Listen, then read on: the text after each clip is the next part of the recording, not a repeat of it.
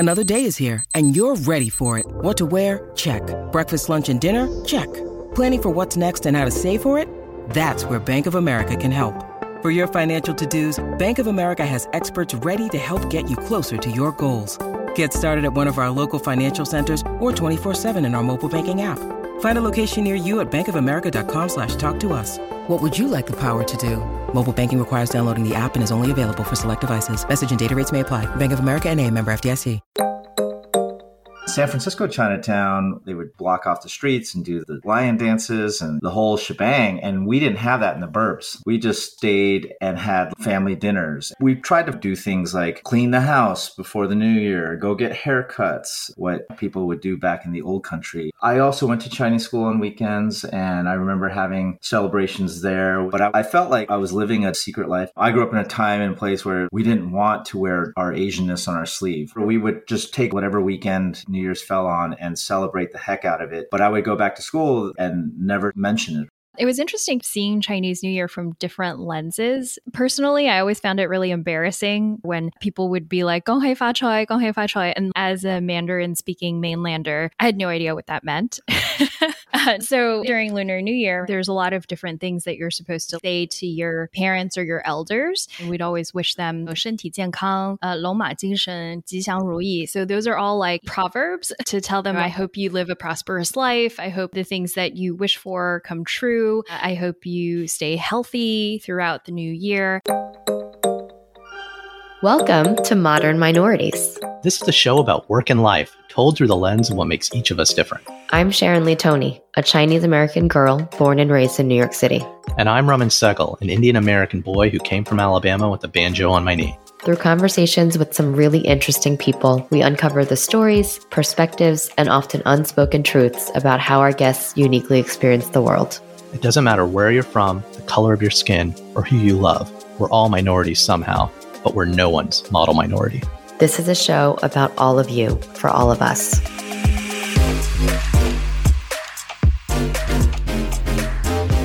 Hey, Raman. Hey, Sharon. So, it's that time of year again. Geez, Sharon, Miss Marvel's release date actually got pushed back, so Kamala Khan won't be on Disney Plus till summer 2022. No, silly. It's that time of year again. Yeah, dude. American-born Chinese, Disney Plus, their release date for that hasn't been announced yet, so I think Jean Lun Yang just announced casting, so sorry. Dude, come on. What? Give me a hint. Gong xi fa chai, or in Cantonese, gong hei fa choi. Yeah, because I didn't know how to pronounce it either of those ways. Gunhi fa chai, fa choi. It's close enough. So for our listeners, in Mandarin, Gong Xi Fa Cai means I wish you good fortune. It's a common greeting for Chinese New Year. Sharon. Yeah, what's up, Raman? I've been told by expert sources that it is technically not the Chinese New Year, but the Lunar New Year. Well, technically, you are right, although you literally forgot about that holiday 5 minutes ago. Who knows? Look, okay, this is a big deal because you know how like Santa Claus took over Christmas? I think calling it Chinese New Year is kind of the same thing.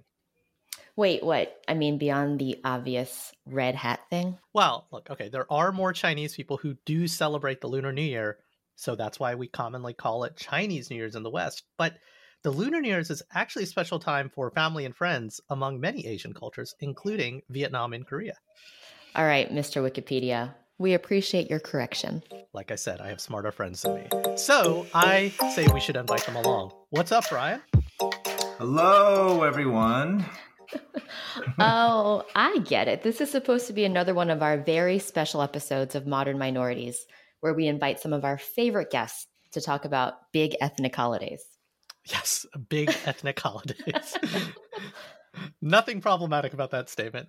Exactly. And I figure we should bring back our pal, actor and producer Brian Yang, who happens to be the #1 Asian Hall & Oates fan in the world. Whoa. You could drop the Asian. I'm just flat out #1 Hall & Oates fan. Fair point.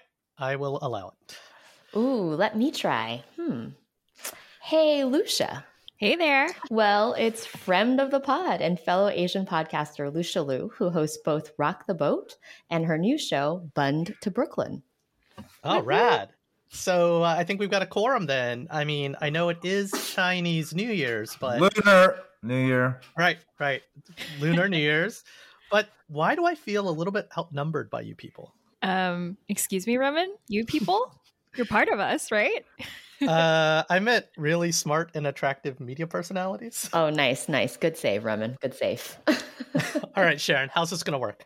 Well, last year, you were trying to figure out what to do for your Lunar New Year's for your half Chinese daughter. And how did that work out for you?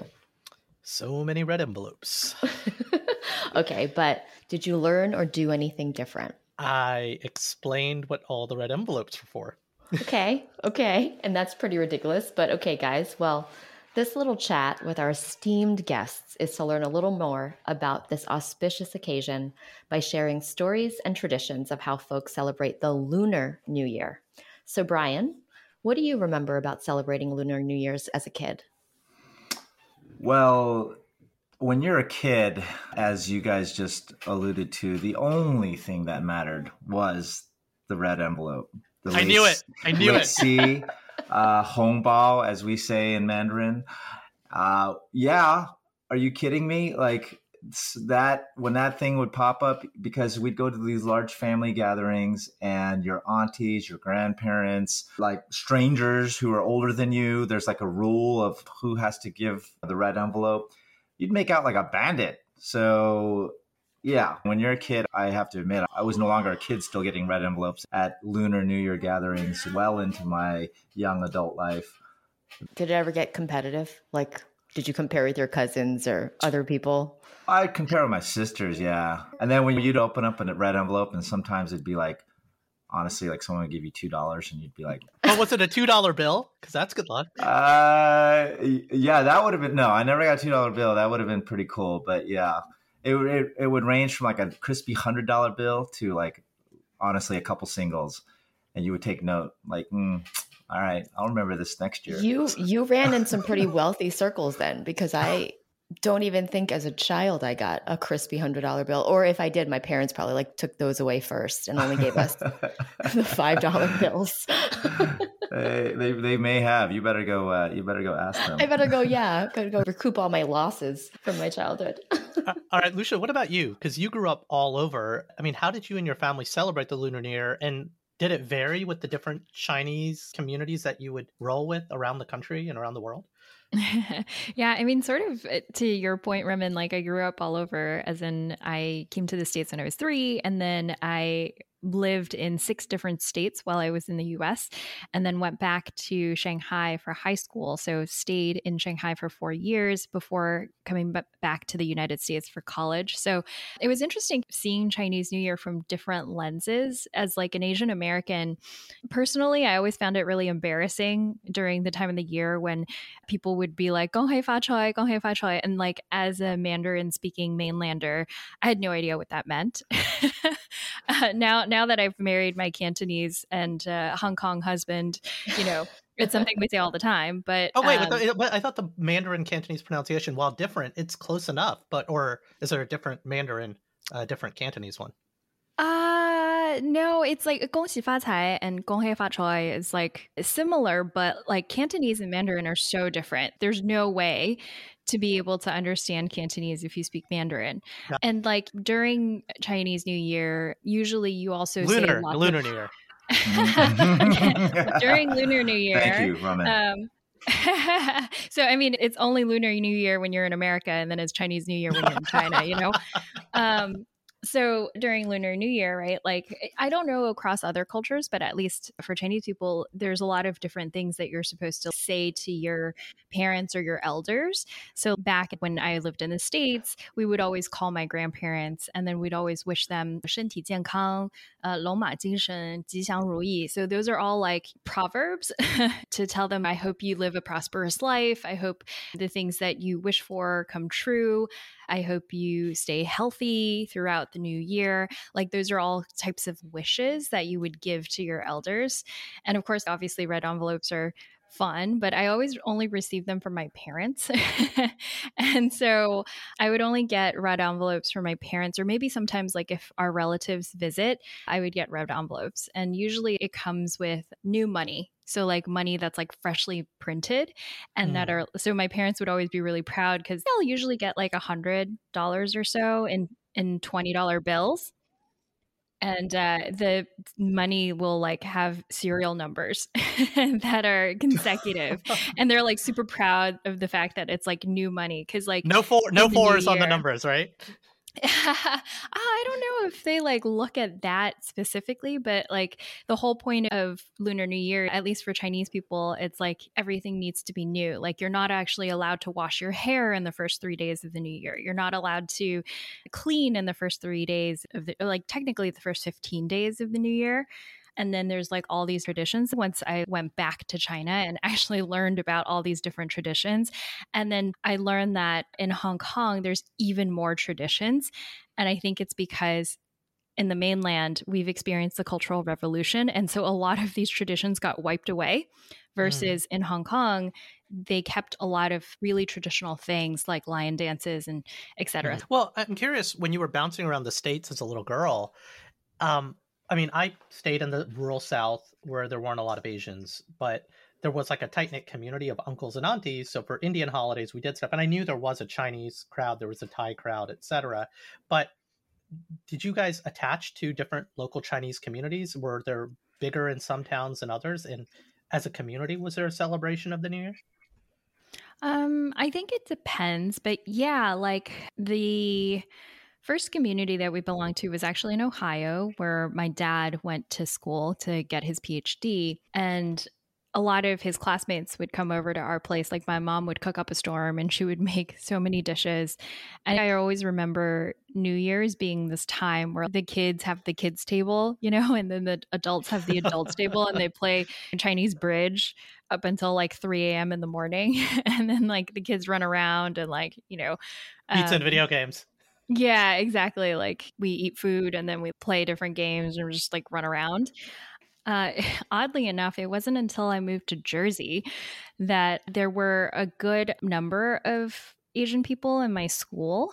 But oddly enough, they would celebrate Lunar New Year and they would try to teach people like, oh, Gong Hui Fa Chua and all that stuff. And people would make fun of the word, right? And that maybe because I was a little bit older then, it was middle school and like kids are trying to like fit in. But the community there, I went to Chinese school while I was in Jersey. And so for Lunar New Year, sometimes we'll have a celebration at the Chinese school. But I don't think we've ever really blended into local communities of Chinese people because we've moved around so much and we never really got to know the community well enough. And then my extended family, like my cousins, my uncles and aunts, they lived all over. And some of them moved to Hong Kong for a stint. The others were in Atlanta. And so we would see them rarely. So I just remember growing up not fully appreciating Lunar New Year until I moved to China.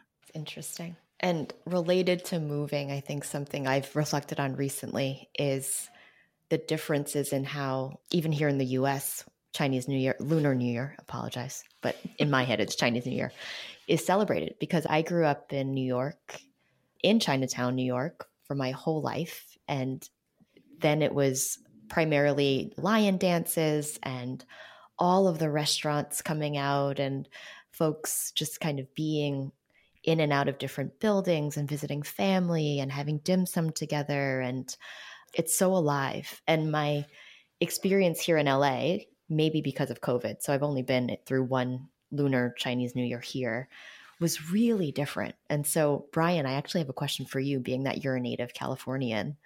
What are some Chinese American traditions that you either still participate in or that you grew up with here on the West Coast? Yeah, it's so interesting. First of all, I want to go back to Alicia. You said Chinese bridge. Do you mean mahjong?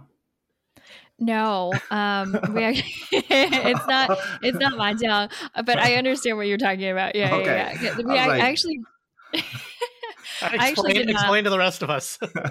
I actually did not learn mahjong until I met my husband, and his family taught me how to play mahjong. But in my family, we played 斗地主.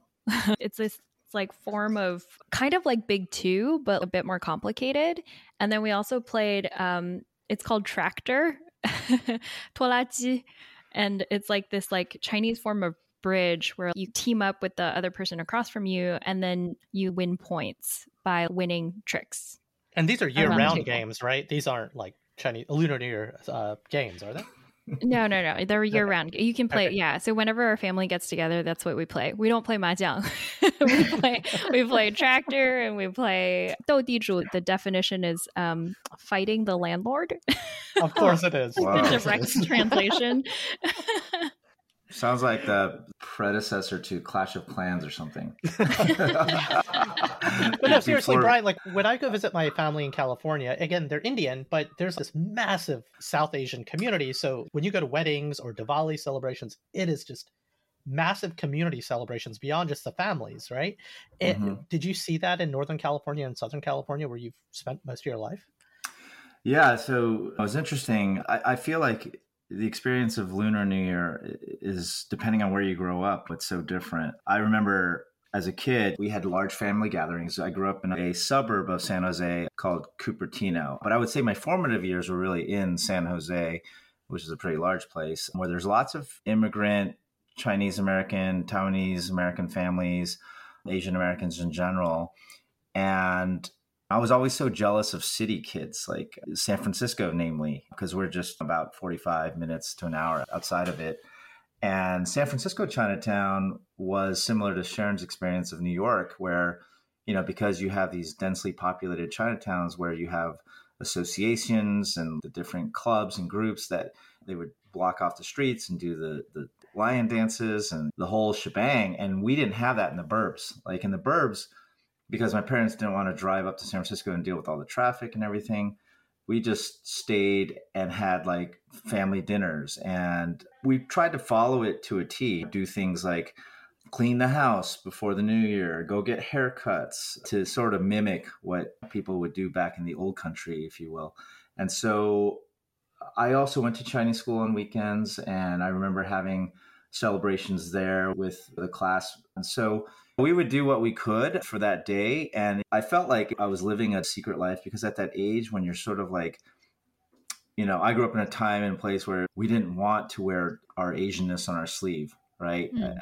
Even though we had a very diverse community, it wasn't like it is today. Today, Northern California, the Bay Area, particularly where my parents live in Cupertino, it is super Asian, super Chinese. You pretty much feel like you're walking into, it's like the new San Gabriel Valley, for those who are familiar with LA, the new Chinese area. But I remember we would just take one day a year, whatever weekend New Year's fell on, and celebrate the heck out of it.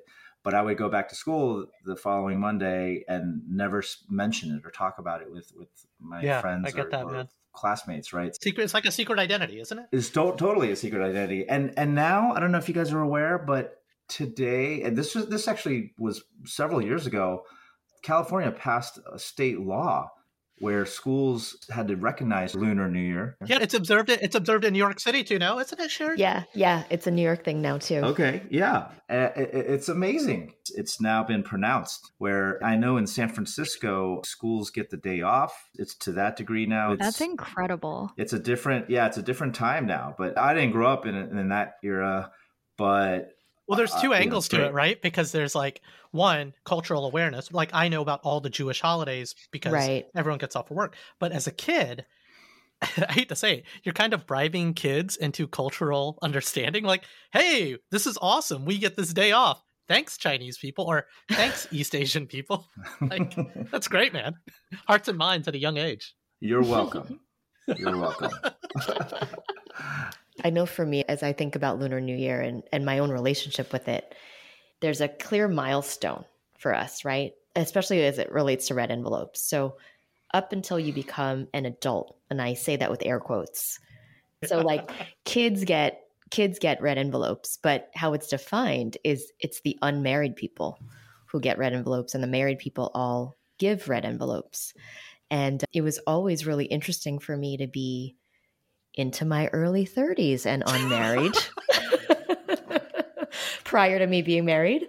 And Did the having to aunties give you like a passive aggressive note with like a Yes, picture of their yes. nephew or something? Well, basically, I got like Brian was talking about like the $2 lycees and stuff like that. Like at that point, when you're like 25, they're just sick and tired of giving you real money, right? So I'm collecting like $1 here and $1 there. And then, yes, lots of questions around. So do you have a boyfriend? Oh, how come we haven't met him yet? Is he Chinese? Like, all of those things. And so I'm actually curious from both of you, because you are both married, like your experiences today as either Brian, you now being a parent, but Lucia, you being the giver of these red envelopes from the other side. If your relationship with Lunar New Year How much has money do you guys changed. give? What kind of bills you put Yeah, in there? that too, because that was a big decision for me the first time I had to stuff my own red envelopes. Like, is 5 enough? Is 10 too much? Those types of things. I just have to say that my husband, it was probably the saddest day, the year after we got married, and he no longer gets red envelopes. He was like, it's the saddest day. That's my Xbox fund. The thing is, like, I guess to me, like, I never cared so much for red envelopes because, again, like, I only got them from my parents. Yeah. And it was never a big deal for me. Plus, again, it's crazy how much culture and tradition is different between me and my husband's family. Is he Chinese American? What's his kind of journey? He's Chinese Canadian. So he was born in Hong Kong, and then he moved to Canada, to Toronto, when he was 3. So we kind of paralleled path. Like, I moved to the States and then he moved to Canada. But I think from Hong Kong, they keep a lot more of their traditions because they didn't have to go through the Cultural Revolution. So again, I think because my parents went through the Cultural Revolution, we noticed all of these traditions that happen during a wedding that my parents are just not aware of or they don't practice, right? Like, even tea ceremonies, they're like kind of like, whatever. But it's really big deal in a Canto wedding. Like in a Canto Toronto, wedding. right? Because Toronto is like my wife's family. They're in like the suburbs of Toronto, and I get a more Chinatown vibe when I go there versus like New York City Chinatown. Because like like centers. Markham, Markham in Toronto is basically China. Like, you can get by without speaking English for the rest of your life in Markham. Best Chinese food in North America. Sorry, Sharon, it's not in New York City. No, it's best Chinese food. Like, there are certain dim sum places that I would argue is way better than the dim sum that you can find in Shanghai. Probably not Hong Kong or like Guangzhou, but definitely like in most of China. But the point that I'm trying to get across is that it was really sad the day when my husband didn't get his red envelopes, because that was obviously the thing that he's like looks forward to. We had to give red envelopes. A lot of times, like, we'll go to this like one restaurant that his family's really familiar with in Toronto. So we celebrate Lunar New Year at his parents' place, since my parents are in China. And so going back there is really tough. Plus, like, in China, what happens is people get like 7 or 10 days off of work straight. And so a lot of people go home and they celebrate, and it's usually a time to like be with family. And apparently, like, each day represents something different. So back in the day when it was legal for you to actually set off fireworks on the streets in Shanghai, people would set off fireworks on the 3rd of the first month in the lunar calendar, because it's supposed to be the day where you invite the god of wealth to come in, like Cai Shen. And there's certain days where it's like everybody's birthday is on like the 7th day of the new year. And then like the last day is Yuan Xiaojie, which is the ending of the spring festival. And like, you usually eat glutinous rice balls and you hang paper lanterns and you can go guess all these different things on the lanterns. I actually was able to go to this place in Shanghai called Yu Garden, and they had like a really nice lantern display, and I couldn't guess any of the lanterns because like my Chinese just wasn't good enough. But yeah, those are like really traditional fun things to do. But for my husband's family, we would always go to this like one particular restaurant, and his dad would like hand out red envelopes to the workers there. because like they've gone there for like the last 20 years or something. So they know all the workers. And this was the first year that we had to sort of do that. And then we also had to, give red envelopes to our friends' kids. And that was really fun. I thought it was kind of cute and super fun. And I forget how much like we would put in the red envelopes. I think for the waiters and like waitresses, I think we did like 10 or 20. That's like a tip. CAD. Yeah. And then for like our friends' kids, I think we did like $50 or something. So whoa, you're the house I want to go to for Halloween. Okay. You're a sugar mama. Well, it's interesting though. You said the third day is something about prosperity and wealth, because in Diwali, the third day of Diwali is when you do Lakshmi Puja, and Lakshmi is the goddess of wealth. And so that's actually, and I don't know, is that a coincidence or is it not? I mean, the Himalayas are kind of in between the cultures, so I don't know. But like, I wonder. Yeah. Yeah, you never know. I feel like there's definitely overlap because like a lot of Hinduism and Buddhism also came over to China, right? So, yeah. Well, Brian, I got to ask, so what about you? So while you are Chinese American, your wife, I believe, is Vietnamese German. And that, again, Lunar New Year's in other cultures. Have you guys, as you have become adults and kind of reflected on what you did as a kid, kind of compared and contrast like the differences in kind of how you guys celebrated or were raised, and frankly, how you're celebrating now with two young kids? Oh, yeah. I mean, I don't mean to be the Lunar New Year Nazi, but but when I started dating my wife, and my parents are very traditional Chinese people who are like, oh, it's Chinese New Year, you got to come home and celebrate, da da da da. And my wife would like kind of do the eye roll and go, there's other people that celebrate New Year, and you don't own this holiday. It's not your holiday, Brian. So in Vietnamese culture, it's referred to as Tet. And there are similarities, but from what I understand, there are more differences than similarities, I think. Other than going by the lunar calendar, my wife's family because they have been in Germany for so long, I think they've gotten further and further removed from like making a big deal out of it. So we've never gone to her parents' home or been around her family during the Lunar New Year. It's always usually been around my family, if anything. But from what I understand, it's much shorter. Lucia referred to the fact that in Chinese culture, I mean, this is more so in China than the US. I'd love to see Chinese people go, I'm going to take 10 days off here. But in China, things do shut down for a couple of weeks. But in Vietnam, it's far from. It's just contained to like a weekend or something. And they don't really do the red envelope thing, but it's the same thing where it's like celebratory around a lot of food, family gathering. Some of the foods are similar, but yeah, I think because the spectacle of quote unquote Chinese New Year is so grand, right? It's like that's why it's kind of a default Lunar New Year term. People refer to it. It's like Thanksgiving, New Year's, and Christmas all wrapped up. Yeah, definitely. She's comfortable in it. We follow the traditions more so now that we have our own family, 2 young daughters. I have not been a good red envelope giver.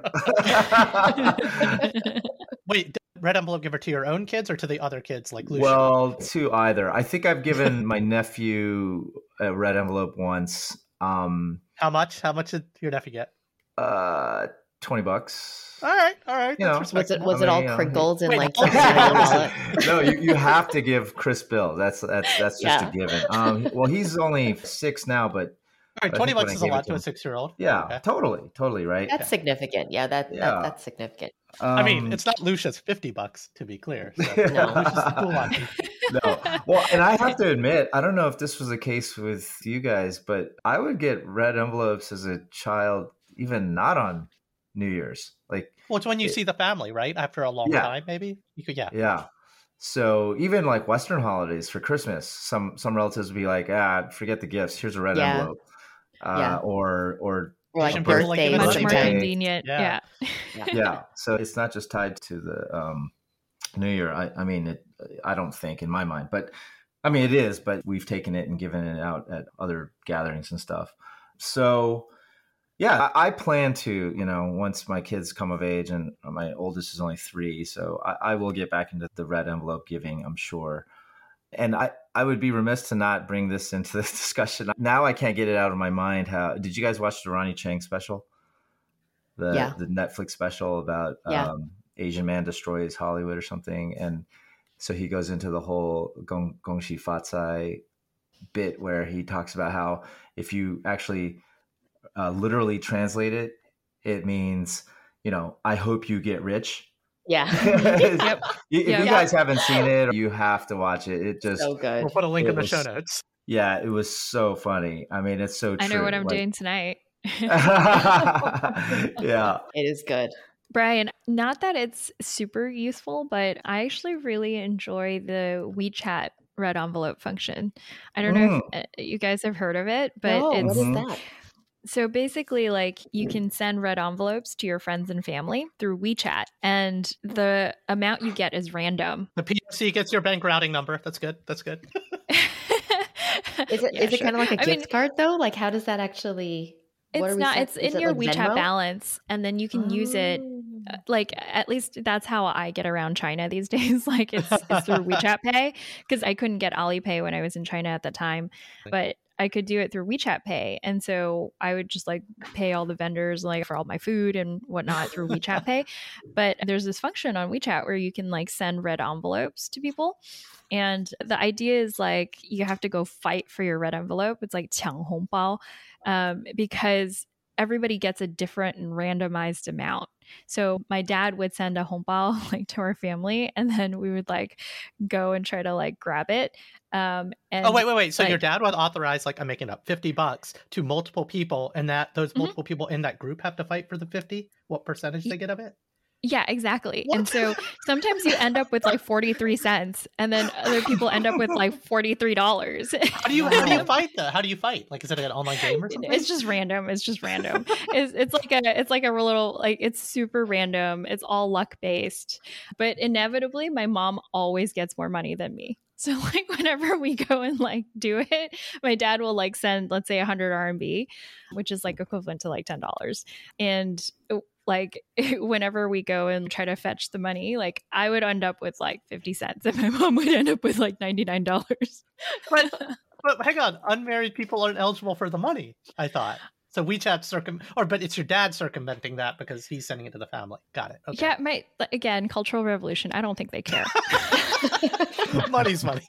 Well, my wife's eldest brother, he's in Arizona, and so yeah, he just Venmo'd me like $50 and was like, "This is for your daughter." I'm like, "Okay." Nice. I love that.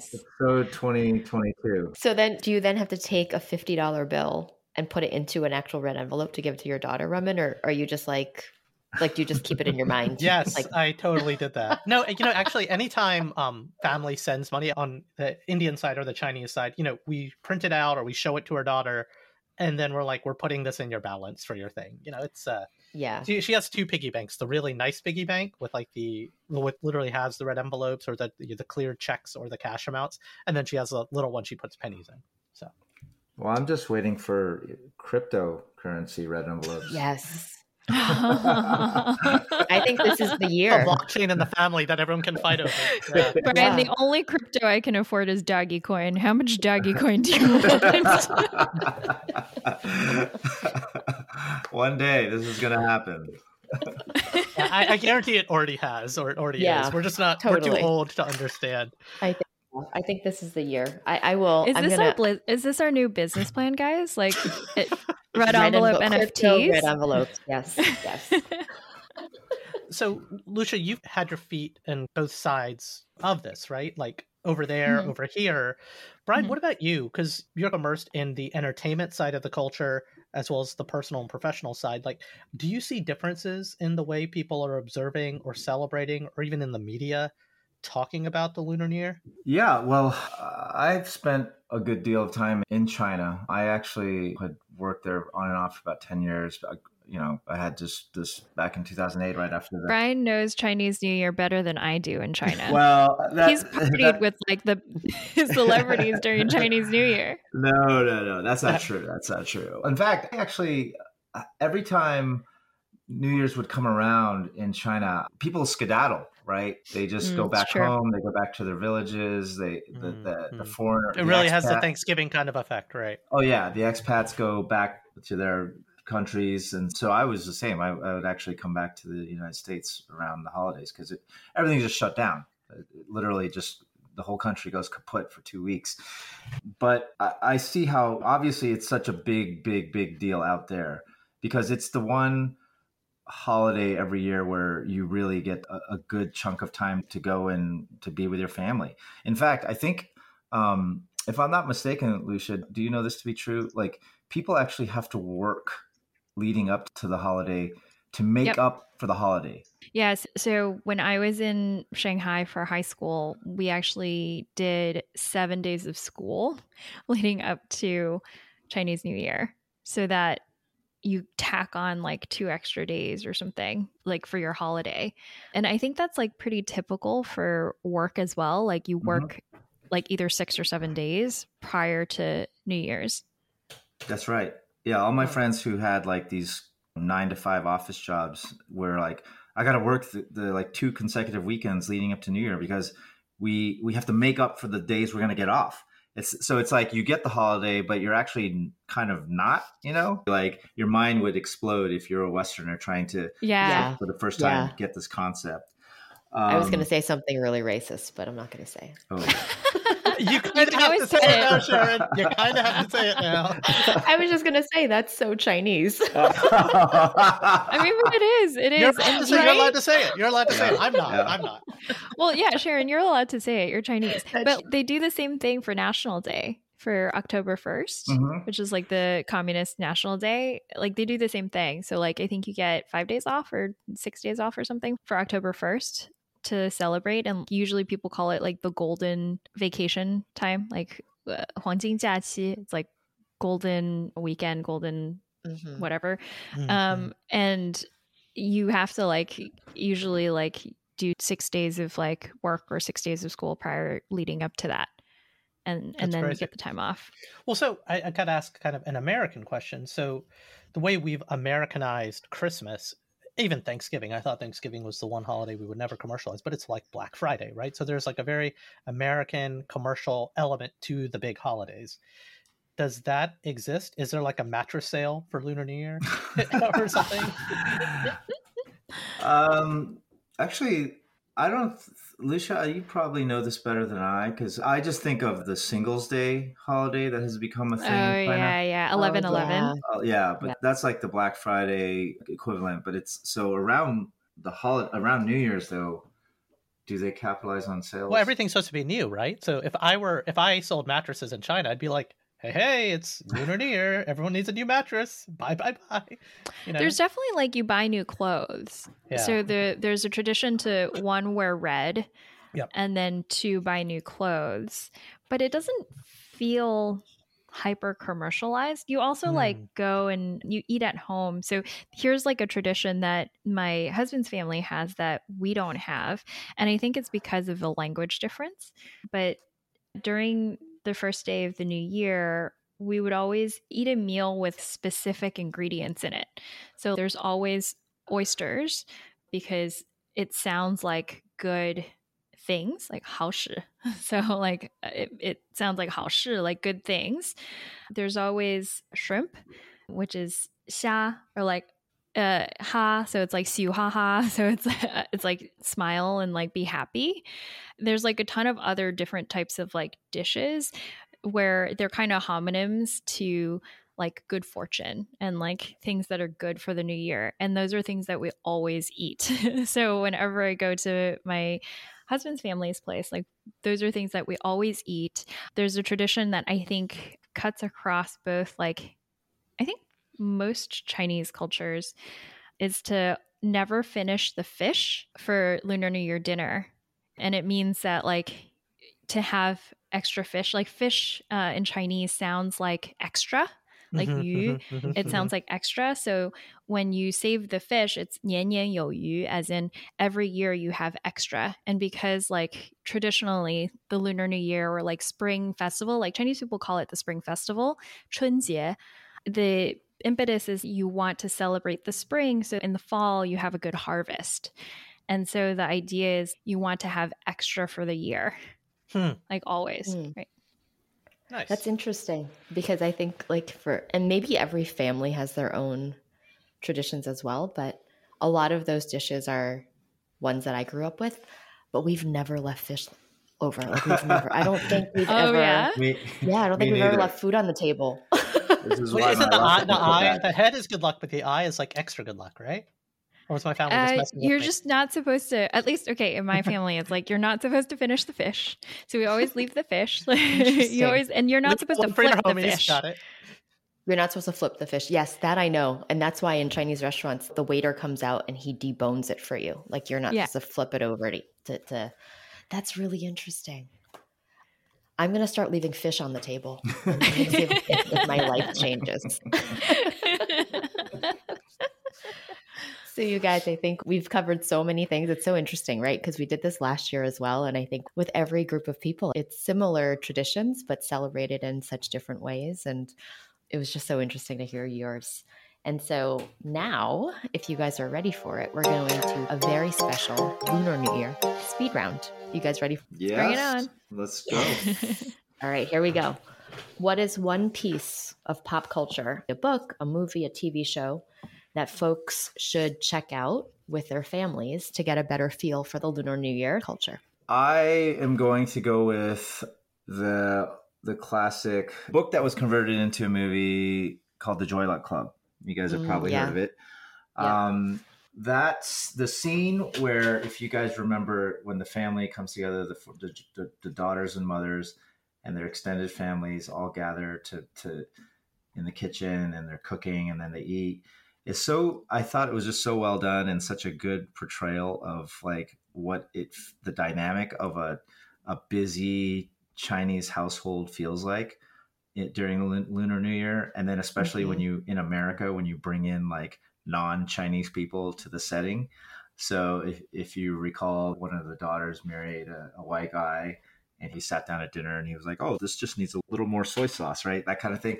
Like, I thought they handled it really well in terms of like, at least like kind of giving a glimpse of what it's like for a Western audience. Because the other thing was when the daughters are in the kitchen, because it's very hectic during Lunar New Year. You know, it's a time of celebration, but of course, when family comes together, just like Thanksgiving, there's a lot of headbutting, right? And just tensions rising because everyone has their own opinion. So they handled it well. And if people haven't watched that film yet and wanted to get a little bit more of an understanding of what it's like for this holiday, that's something people should go back to.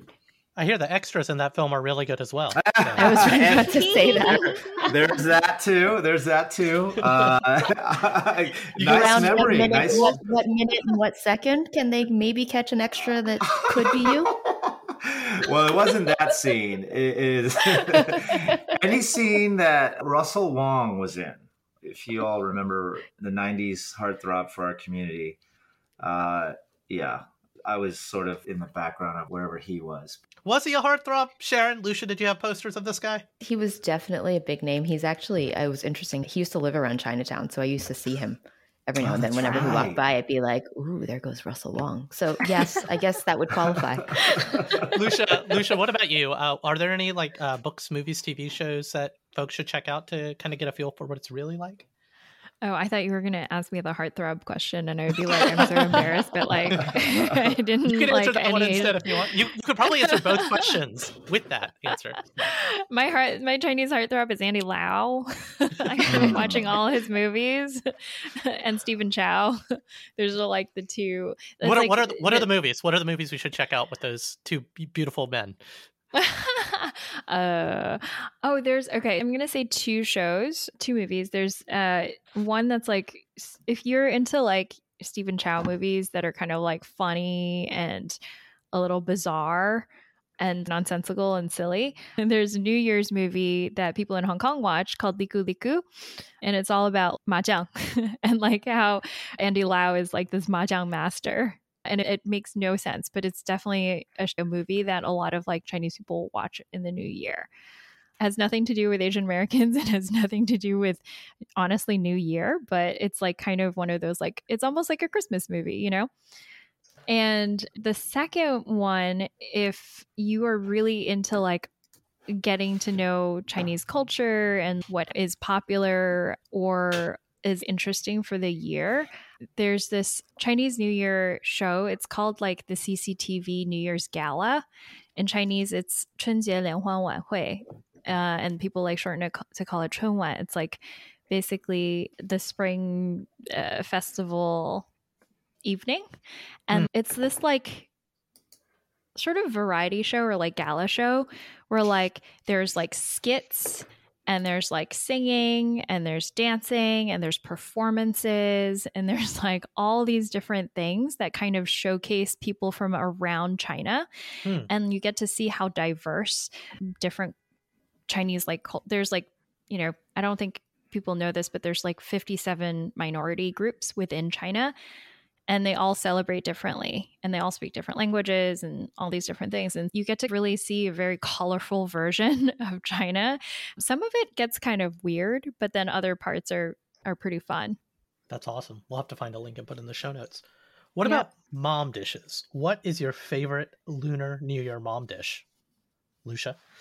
You know, it's been a really long time since my mom has cooked me Lunar New Year dinner. We usually go out to eat. What do you guys order? And I would have to say my favorite to eat for Lunar New Year is probably the Alaskan king crab. It is freaking phenomenal. And like they cook it in 3 different ways. They first like steam the legs, and it's just like, it's really tender and it's very flavorful. And then they do with the body, they how do they cook it? It's like with a salted egg yolk batter, and they like fry it, and it's just insane. It's so good. Brian, what about you? What's your Lunar New Year mom dish or thing that you let your mom order for takeout? Oh no, my family would just as soon not eat. They order for New Year's. They are big cookers. We always have large family gatherings. My extended family all pretty much lives in the Bay Area, so it's very easy for like 4 households to just gather, although we haven't done that in the last couple of years due to restrictions. You know that every dish that comes out represents something, right? And it usually is just wealth or being prosperous. It's kind of all the same things. So my parents really abide to that. So there's the fish, the dumplings, the longevity noodles, right, that always come out at the end. And there's definitely a few other things. But my favorite always was I guess the only way niangao, which is the dessert. Rice cakes. Glutinous rice cakes. I hate that word. Glutinous is just not very pleasing to the ears. But glutinous rice cakes, which was always a favorite, probably because, again, as a child, you know, I associate like getting money and like, you gotta, what is it? Like, what is it? It sounds it's sweet. Like mochi. It's like Okay. There's like sweet and savory versions of it. It's like mochi. So it's mochi on the outside, but does it the thing that has like the rice bean stuff in the center, or is that different? So you're thinking of the dessert version, Remen. Yeah, you're thinking of like this is entree style, Brian. Yeah, so think of it as like, it's almost like, I'd compare it to like gnocchi a little bit. It's almost like a pasta consistency, and they make it like they would make it with the similar ingredients that you would have with like lo mein, right? But like instead of that, you'd have it with this form of glutinous rice pasta. But there's also like the sweet version, right? I think, which is what, Brian, you were saying. Yeah. Well, my family would have both. Maybe not every year, but I remember having the savory as an entree and then the sweet. And my childhood, I have fond memories of the sweet one because, again, kids love dessert. And whenever this would come out, it was like, oh, you know, like I think that, and also there was tangyuan, which was the sweet rice balls. Yeah. So it was sort of similar texture, consistency. And inside of that, you'd have this black sesame filling. So good. Yeah. So I always loved when those dishes came out at the end. Desserts. Yes. Did you guys do like the rice wine version Oh, of yeah. the rice balls? Yes. Like the Yeah. jiunyang, Yeah. right? Yes, Mhm. that's my favorite. Yeah. Mm, Yeah. so good. Gives it the extra oomph. Yeah. You have So to try we're it, running out Rob. of time, but I got to ask a follow-up question to the mom dish question. What's your least favorite kind of Chinese food? I mean, if you put in front of me the kugua, the bitter melon. Yeah.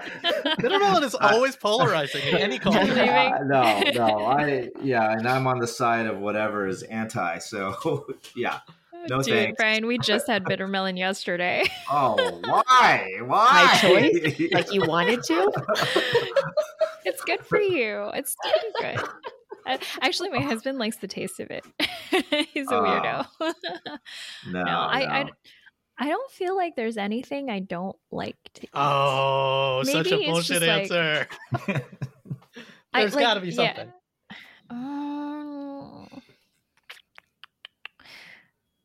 Maybe like bad, bland Chinese food. Or how about like weird parts like chicken feet or like I'll eat things that. like that. Ooh, I eat yeah. everything. Yeah, and my husband's from Hong Kong. He eats everything, like everything. One of America's top exports to China actually is chicken feet. I don't know if you guys knew that. America's This top isn't- exports to China. Wow, Really? That's Huh. Yeah, interesting. think about it, because we Americans don't Yeah, want it. we don't but eat it. Chinese You guys people don't eat love it. it. Yeah. It's so Exactly. good, and it has lots of collagen. But here's a funny story I'll end with. My husband and I went to the Museum of Natural History, and there's this evolution of different types of crustaceans on the wall, right? And like different types of it's like from lobster to crab and blah blah blah. And I looked up at it, and we were comparing how many of them we've eaten, and we're just like, this is the seafood section of the Natural Museum of History. That is so Chinese. It's so Chinese. You're so We can Chinese. end on that, but on a related note, I guess to close, this has been a lot of fun. But what does Lunar New Year's mean for you as a modern minority? I feel like it's a way to share and appreciate culture and learn new things, even with Lunar New Year. And, something that I feel like I've celebrated for all of my life, I keep learning new things, right? Like I learn about other cultures and how they celebrate, or how my family celebrates differently from my husband's family, who celebrates differently from, Brian, your family, and who might celebrate very differently from Shannon, your family. So it's kind of cool to be able to see how different people celebrate the same holiday and be able to really learn from each other and appreciate just how vast and diverse this culture is. Brian, what about you? Yeah, I think echoing those sentiments, growing up as a young kid in Northern California and almost being, I guess, hesitant, embarrassed, or whatever the right word might be in terms of like not celebrating openly this important holiday to my family and my culture, to seeing it today where it is embraced and quite literally the law to honor it in certain states has really been encouraging, and I think meaningful because as I am now a parent of two and wanting to preserve this holiday, this tradition, and passing it on. And now looking back, I wish as a kid I knew what I knew now, but hindsight's always 20/20. Hopefully my children won't grow up with the same sort of like double life where we can celebrate this openly, we can share it with other cultures, we can share it with the people around us here. And so I just think it's great that the more people understand that we all celebrate something differently and they hold different meanings for us, but that is important, and we honor and respect and cherish that. That's what it's all about in these modern times as a modern minority. Well, guys, thank you so much for educating all of us, including myself, on And me. who the cheapest person is. Like that's really what this is all about. To figure out whose house we're Yeah, I visiting know. and not visiting. I know Lunar where New we're Year. going for Chinese New Year this year.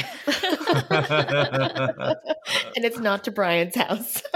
No, sincerely, no. guys, it's part of the beauty of this podcast and this project has been making friends like you guys. And get ready for my butchering, but I wish you guys and everyone else Gunhi Fa Choi. That wasn't bad. 恭喜发财。 Thank 恭喜发财。新年快乐。发财，红包拿来。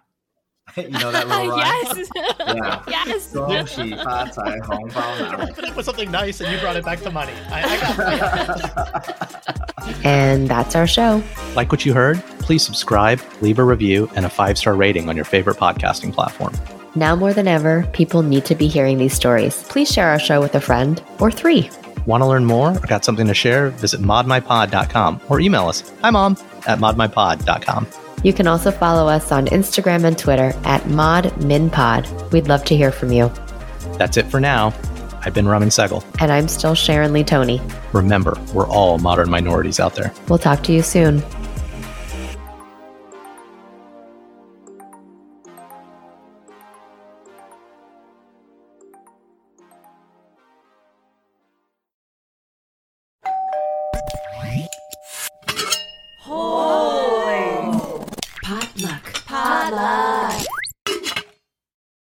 The headlines remind us daily, the world is a dangerous place. The elites in charge say everything's fine, stop noticing. But you know better. And your gut knows that time is short to prepare for a world that is 4 missed meals away from chaos. My Patriot Supply has helped over 3 million families become more self-reliant and is the company Americans trust to prepare. Go to MyPatriotSupply.com and secure their best-selling 3-month emergency food kits. Each contain delicious breakfasts, lunches, and dinners, averaging over 2,000 calories per day.